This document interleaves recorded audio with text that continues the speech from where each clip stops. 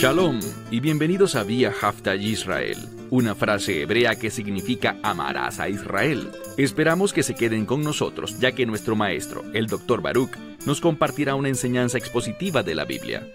El Dr. Baruch es profesor titular del Instituto Zera Abraham, con sede en Israel. Aunque todos los cursos en el instituto se imparten en hebreo, el Dr. Baruch se complace en compartir esta enseñanza en inglés con doblaje al español. Para más información, visítenos en amarasaisrael.org o descargue nuestra aplicación móvil Mi Estudio Bíblico. Aquí está Baruch y la lección de hoy. Dios tiene una promesa maravillosa para ti y para todo ser humano. Y la razón por la que sé esto es porque Dios nos dice que esta promesa es para la humanidad. ¿Y cuál es esa promesa? Es una promesa de perdón. Dios te perdonará, no importa quién seas, ni lo que hayas hecho, ni lo terrible que hayan sido tus errores. Dios te perdonará. Él quiere perdonarte, y su Hijo ha hecho que eso sea posible. Lo grandioso de esta promesa es que no solo te perdonará, sino que te llevará a su reino, un reino eterno, donde residirás por siempre en la presencia de Dios. Y ese reino de Dios es un lugar maravilloso y perfecto, en el que disfrutarás por siempre de las promesas y las bendiciones de Dios.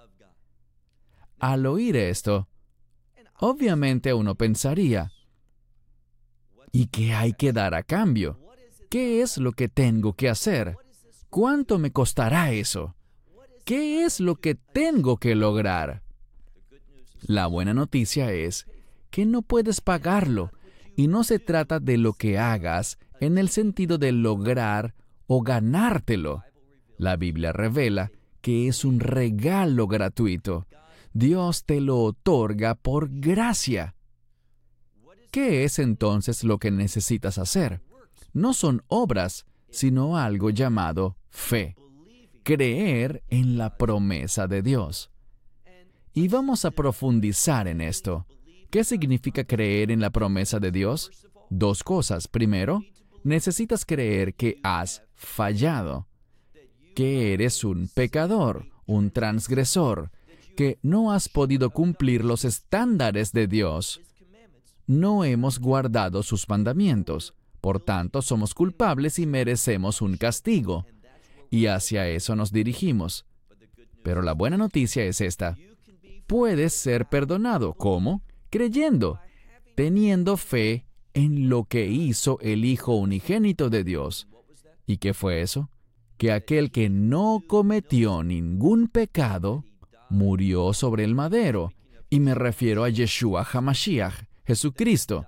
Él murió en esa cruz y derramó su sangre para que nosotros pudiéramos experimentar la redención eterna. Y la confirmación de que su obra, al morir en la cruz, fue suficiente para redimir, podemos verla en la resurrección. Dios Padre resucitó a su Hijo de entre los muertos. Si crees en esas dos cosas, que eres un pecador, y en la suficiencia de lo que hizo el Mesías, su muerte, sepultura y resurrección, podrás recibir esa promesa de vida eterna en su reino. Dicho esto, toma tu Biblia y busca conmigo el libro de Romanos, capítulo 4. Libro de Romanos, capítulo 4. Esta maravillosa promesa, y no tener que hacer otra cosa más que creer, no es un concepto nuevo. No se originó en el Nuevo Testamento. Está allí en el Nuevo Testamento, pero primero apareció en la ley de Moisés, en lo que se conoce como la Torá, los primeros 5 libros de la Biblia, específicamente en el libro de Génesis. Y noten lo que Dios dice aquí sobre este principio, que uno es declarado justo, es decir, todos estos pecados son quitados, todas las iniquidades y transgresiones, toda esa deuda queda saldada por la sangre del Mesías. ¿Y nosotros qué tenemos que hacer? Aceptarlo por fe. Retomemos la lección donde quedamos la semana pasada. Romanos 4, verso 13. Porque no por la ley, esa expresión no por la ley se está refiriendo a las obras de la ley. No es por las obras de la ley que esto se hará realidad. La Torá no enseña eso. No fue eso lo que Abraham experimentó. Eso no fue lo que Dios le dijo a él. Sigamos leyendo. Porque no por la ley, la promesa a Abraham ni a su simiente. Dios le hizo esta promesa en el libro de Génesis a Abraham y a la simiente de Abraham. ¿Y quién es la simiente de Abraham? Los descendientes de Abraham, pero no sus descendientes físicos. Solo por ser un descendiente biológico de Abraham, no tienes asegurada esta promesa, sino que debe ser un descendiente espiritual de Abraham. ¿Qué significa eso? Necesitas demostrar esa misma fe. ¿Qué es demostrar la fe? Creer en eso, recibirlo, no basado en lo que hayas hecho, sino basado en el poder de la promesa. ¿Y cuál es esa promesa? Que Dios iba a enviar una simiente de Abraham, un descendiente suyo, el Mesías Yeshua, Jesucristo, para que hiciera la obra, para justificarnos a nosotros. Y eso se nos da gratuitamente, por gracia, por la misericordia de Dios, no por nada que tú y yo hagamos. Bien, leemos. Porque no por la ley, la promesa fue a Abraham ni a su simiente. ¿Qué promesa? Que él sería un heredero del mundo. ¿Qué significa eso? Un heredero del mundo. Préstenle atención a la palabra mundo. En hebreo, decimos la palabra mundo con el término olam. Y la Biblia habla de este mundo, pero también de un nuevo mundo. ¿Cuál es ese nuevo mundo? El reino de Dios. Y por eso en hebreo podemos hablar de Haolam Hase, este mundo, o Haolam Haba, el mundo que viene. Y aquí Pablo se refiere a ese mundo que viene, el reino de Dios.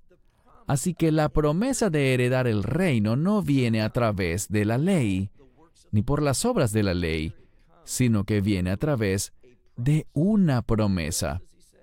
¿Y qué más dice? Noten cómo esa promesa fue hecha.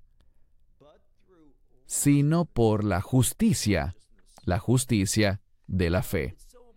Es muy importante ver que estas dos palabras están conectadas, la justicia y fe.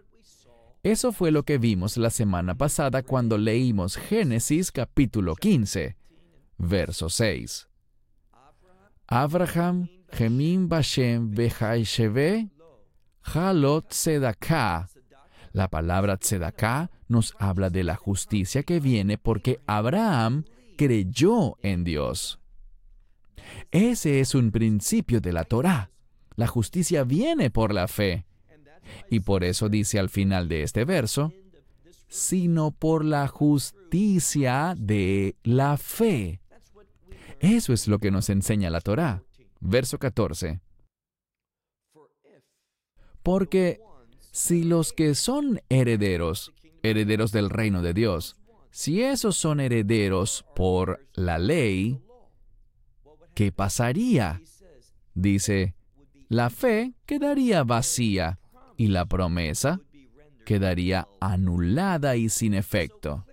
Así que claramente la Escritura dice que es por fe que nos apropiamos de la promesa que Dios hace, de que seamos declarados, al igual que lo fue Abraham, como justos.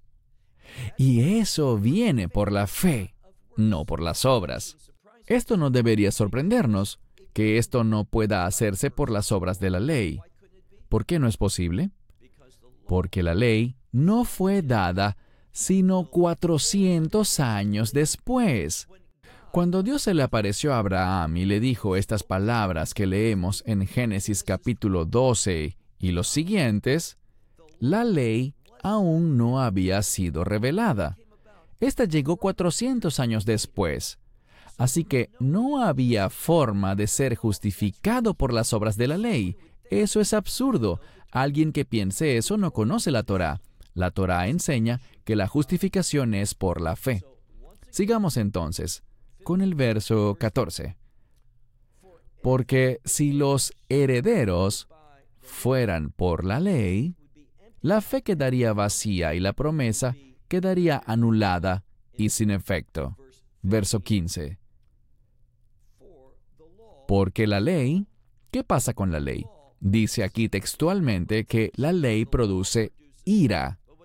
Pero lo interesante es que si vemos el texto original, dice la ley ira produce. La palabra produce aparece literalmente como obrar. ¿A qué se refiere con esto? Si tenemos a un hombre natural o a una mujer natural, es decir, en el estado en el que nacemos, si tomas a esa persona y le aplicas la ley a su vida, ¿qué revela la ley? Que somos culpables, que somos transgresores. Leamos la Escritura. Dice aquí, porque la ley obra ira, pero donde no hay ley, no hay transgresión. ¿A qué se refería él aquí? Cuando dice, si no hay ley, no hay transgresión, está queriendo decir lo siguiente. Cuando no hay ley, ignoro cuán culpable soy. Y sabemos que, aunque la ley no había sido dada, la gente parecía, es decir, Dios envió un castigo sobre ellos, que es la muerte, porque habían violado su palabra, sus instrucciones. Ellos no eran santos ni justos. Mucha gente no se daba cuenta de eso.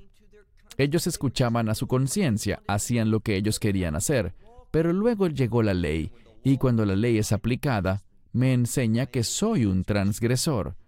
Hay transgresión en mi vida. Por tanto, eso debería convencerme, y yo debería preguntar, ¿hay alguna esperanza para mí? ¿Hay alguna manera en la que puedo ser perdonado? ¿Hay alguna manera en la que pueda tener una relación con el Dios viviente? Y la respuesta es sí, no por las obras de la ley. La ley, al ser aplicada a una persona natural, simplemente le dice a esa persona que él o ella ha pecado. Luego, él nos dice en el verso 16, a cuenta de esto, por la fe, para que sea por la gracia. Así que la ley nos dice que no tenemos remedio por nosotros mismos. Y eso hace que cambiemos el rumbo y busquemos otro camino. Y la Torá nos revela cuál es ese camino. El libro de Génesis nos lo muestra. ¿Cuál es el camino? El mismo camino que tomó Abraham, por la fe. Por la fe podemos ser declarados justos. A cuenta de esto, por la fe, para que sea por la gracia que será firme la promesa a toda simiente. ¿Qué significa toda la simiente? No solo los que son de la ley nada más, sino también los que son de la fe de Abraham, quien es el Padre de todos nosotros. Fíjense bien, todos nosotros. Son todos los que tienen la fe.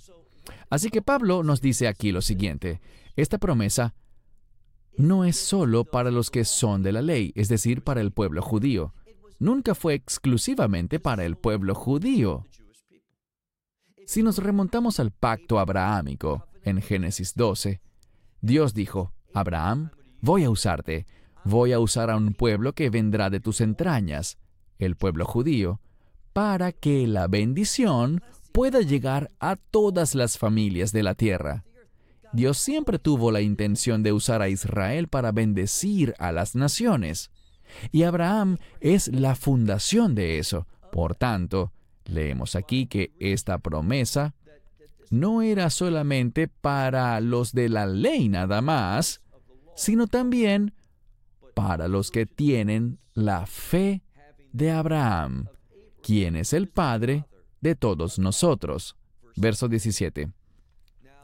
Aquí veremos que Pablo va a hacer una declaración y apoyará esa declaración con las Escrituras. Dice el verso 17, como está escrito, que por Padre de muchas naciones te he puesto. ¿Quién está hablando? Dios. Dice que Dios, debido a la fe de Abraham, lo convirtió, lo puso como Padre de muchas naciones, delante de Dios, a quien él creyó. De nuevo, la clave es que él creyó en Dios. Creyó en la revelación de Dios, en la palabra de Dios. Delante de Dios a quien él creyó. ¿Y qué creyó él respecto a Dios? Que él puede dar vida a los muertos. ¿Quiénes son los muertos? Los que han pecado en su vida. ¿Quiénes son esos? Toda la humanidad. Dios, por fe, puede dar vida a los muertos, y aquí hay un ejemplo de esto. ¿Cómo puede Dios dar vida a los muertos? Igual como Dios hace todo. Vean al final del verso 17. Dice, y llama las cosas que no son como las que son. Maravilloso versículo. Esto nos habla de la naturaleza misma de Dios. Dios llama las cosas que no son como las que son, o como si fueran. Y como Dios lo verbaliza, esto se vuelve realidad. La palabra hablada de Dios trae cambios. ¿Y saben qué más?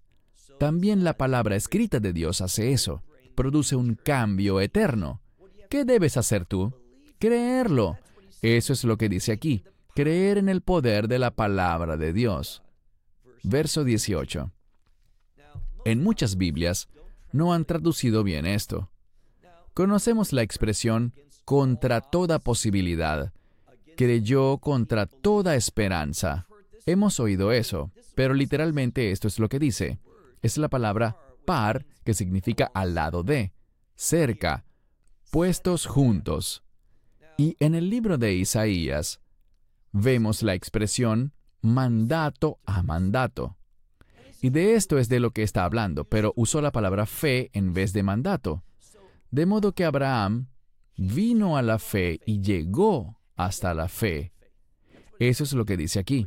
Pero usó el término esperanza. ¿Por qué? Solo cuando estamos en la fe es que vamos a tener esperanza. ¿Qué es esperanza? Tener fe en las promesas de Dios. Lo que dice aquí literalmente sobre Abraham, padre de muchas naciones, es quien al lado de la esperanza y sobre la esperanza, él creyó. ¿En qué creyó? En lo que Dios le dijo, que él sería padre de muchas naciones. Ahora, Pablo pondrá esto en la perspectiva correcta. Abraham no era un hombre joven. Llevaba casado un largo tiempo y no tenía hijos, no tenía herederos. ¿Saben qué es lo que tenía? Esperanza. Y tomó esa esperanza y la puso al lado de otra esperanza, y se basó sobre esa esperanza y creyó en las promesas de Dios. Eso es la esperanza, creer en lo que Dios ha prometido. Y él hizo eso, y luego dice, conforme a eso que ha sido dicho. Ahora veamos la última parte del verso 18. Y es una cita de un pasaje. No del pasaje que tanto he mencionado, donde dice que Abraham creyó en Dios y eso le fue contado como justicia, sino es un verso diferente y es Génesis 15:5. ¿Qué dice allí? Así, tu simiente será... Debemos recordar el contexto. Si buscan el contexto de ese verso, esto es lo que dice, que Dios llevó a Abraham afuera. Era de noche, y le mostró todas las estrellas. No eran solo cientos o miles o cientos de miles, sino literalmente millones y millones de estrellas. Dios le dijo a Abraham, mira las estrellas, ¿puedes contarlas? Porque así será tu simiente. ¿Cuándo le fue dicho esto a Abraham? Ahora veamos el verso 19. Le fue dicho eso, y esta es la parte que me gusta, y no siendo débil de fe, él hizo algo. Él no consideró su propio cuerpo como ya muerto según lo natural. Su cuerpo estaba casi muerto, pero él no consideró su cuerpo como ya muerto, teniendo alrededor de 100 años de edad, ni tampoco sin vida. Es otra palabra que habla sobre la muerte. Ni tampoco muerta la matriz de Sara, Sara su esposa. Él no consideró, él no pensó según la ley natural, que él era un hombre anciano que no tenía hijos. Él no consideró su cuerpo como casi muerto físicamente, ni tampoco pensó en Sara, su esposa, cuya matriz era estéril, es decir, sin vida. Él no pensó ni creyó esas cosas. Literalmente dice aquí que él no desistió de su fe. Él no se debilitó en la fe. Más bien, ¿qué pasó? Pasemos ahora al verso 20. Dice, pero en cuanto a la promesa de Dios, es decir, con respecto a esta promesa de Dios, él no desistió. Él no se puso a dudar. Y aquí hay un concepto de duda con falta de fe. Estar en contra de la fe. Él no desistió. Él no se desvió hacia la falta de fe. Más bien, ¿qué pasó? En lugar de eso, él se fortaleció en la fe. ¿Y qué hizo? Le dio gloria a Dios. No dejen pasar el principio que vemos aquí. Cuando eres fiel, estarás dándole gloria a Dios. Vemos que esa fortaleza viene de la fe. Y esa fe y ese poder que vienen de Dios harán que tú te comportes y que tú hables de una manera que glorifique a Dios. Verso 21. También, pensando plenamente. Hay dos palabras, la palabra pensar y la palabra pleno, completo. Eso que está entero. Y quizá una forma de ver esto es con la palabra seguridad. Teniendo plena seguridad de que la promesa, el que hizo la promesa, teniendo plena seguridad de que el que hizo la promesa es capaz de cumplirlo. ¿Quién hizo la promesa? Dios. Te pregunto, ¿Dios es capaz de cumplirlo? Veremos un ejemplo en el que Dios hizo justamente eso. ¿Recuerdan lo que él creía? ¿Que este Dios era capaz de dar vida a los muertos? Y la matriz de Sara era sin vida, estaba muerta. Abraham era un hombre anciano, físicamente ya no era fuerte, pero era fuerte en la fe. No dejó ningún espacio para la falta de fe y la duda. Y por eso leemos aquí. Y teniendo plena seguridad que quien hizo la promesa es capaz de cumplirla, de hacerlo, verso 22, por tanto, también le fue considerado, le fue atribuido, le fue contado como justicia. ¿Qué es eso? Es ese verso, Génesis 15:6, que Abraham le creyó a Dios y le fue contado a él como justicia. A eso se refiere el verso 22. Ahora pasemos al verso 23. No fue escrito que a él solamente le fuera acreditado, le fuera contado a él solamente. Verso 24. Sino también por nosotros, los que estamos por ser considerados o contados. ¿Por qué? Tendremos la misma experiencia que tuvo Abraham, por la misma razón que le pasó a él, porque esos que creen que el mensaje completo es vida para los que están muertos. ¿Y cuál es el mejor ejemplo que nos dice que Dios es capaz de hacer justamente eso? ¿Darle vida a los muertos? Él nos lo dirá. Sigamos leyendo. También a futuro, los que van a ser considerados justos, contados como justos, son los que creen en aquel que levantó a Yeshua, nuestro Señor, de entre los muertos. Esto se conecta con la resurrección. Es por esto que comenzamos así. Sí, soy pecador, pero yo creo. Yo creo que Dios puede tomarme a mí, que estoy muerto por mis transgresiones y mi pecado. Dios puede hacer que yo, que estoy muerto espiritualmente, vuelva a la vida. ¿Por qué? Dios no tiene más que decirlo para que así sea, porque Él ya ha enviado a su Hijo a este mundo para que hiciera la obra que volviese eso posible para mí, y lo volviese posible para ti y para todos los seres humanos. Sigamos leyendo. A los que creen en aquel que levantó a Yeshua, es decir, a Jesús, nuestro Señor, de los muertos. Verso 25.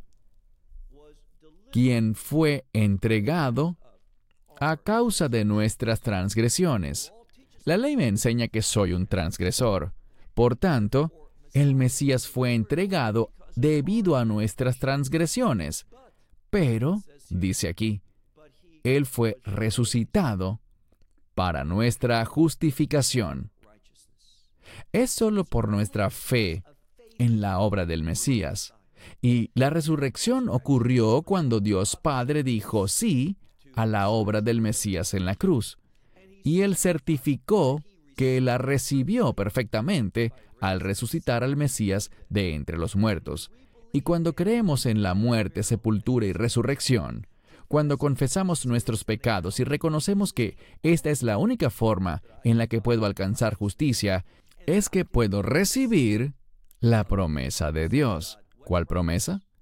La de entrar a su reino, ese maravilloso y perfecto lugar. Esta no viene por las obras de la ley, sino que viene por la fe. ¿No vas a creer en esta maravillosa promesa que Dios te ofrece incluso hoy? Shalom desde Israel. Shalom from Israel. Esperamos que te hayas edificado con el mensaje de hoy y lo compartas con otros. Te invitamos a seguir nuestros estudios cada semana por este canal y por el portal de YouTube de Amarás a Israel. También puedes descargar nuestra aplicación móvil gratuita, Mi Estudio Bíblico. Finalmente, para obtener más información sobre nosotros, visita nuestra web amarasaisrael.org, donde encontrarás otras conferencias de Baruch en audio, video y texto. Hasta el próximo programa. Que el Señor te bendiga en Yeshua HaMashiach, Jesús el Mesías, mientras caminas con Él. Shalom desde Israel.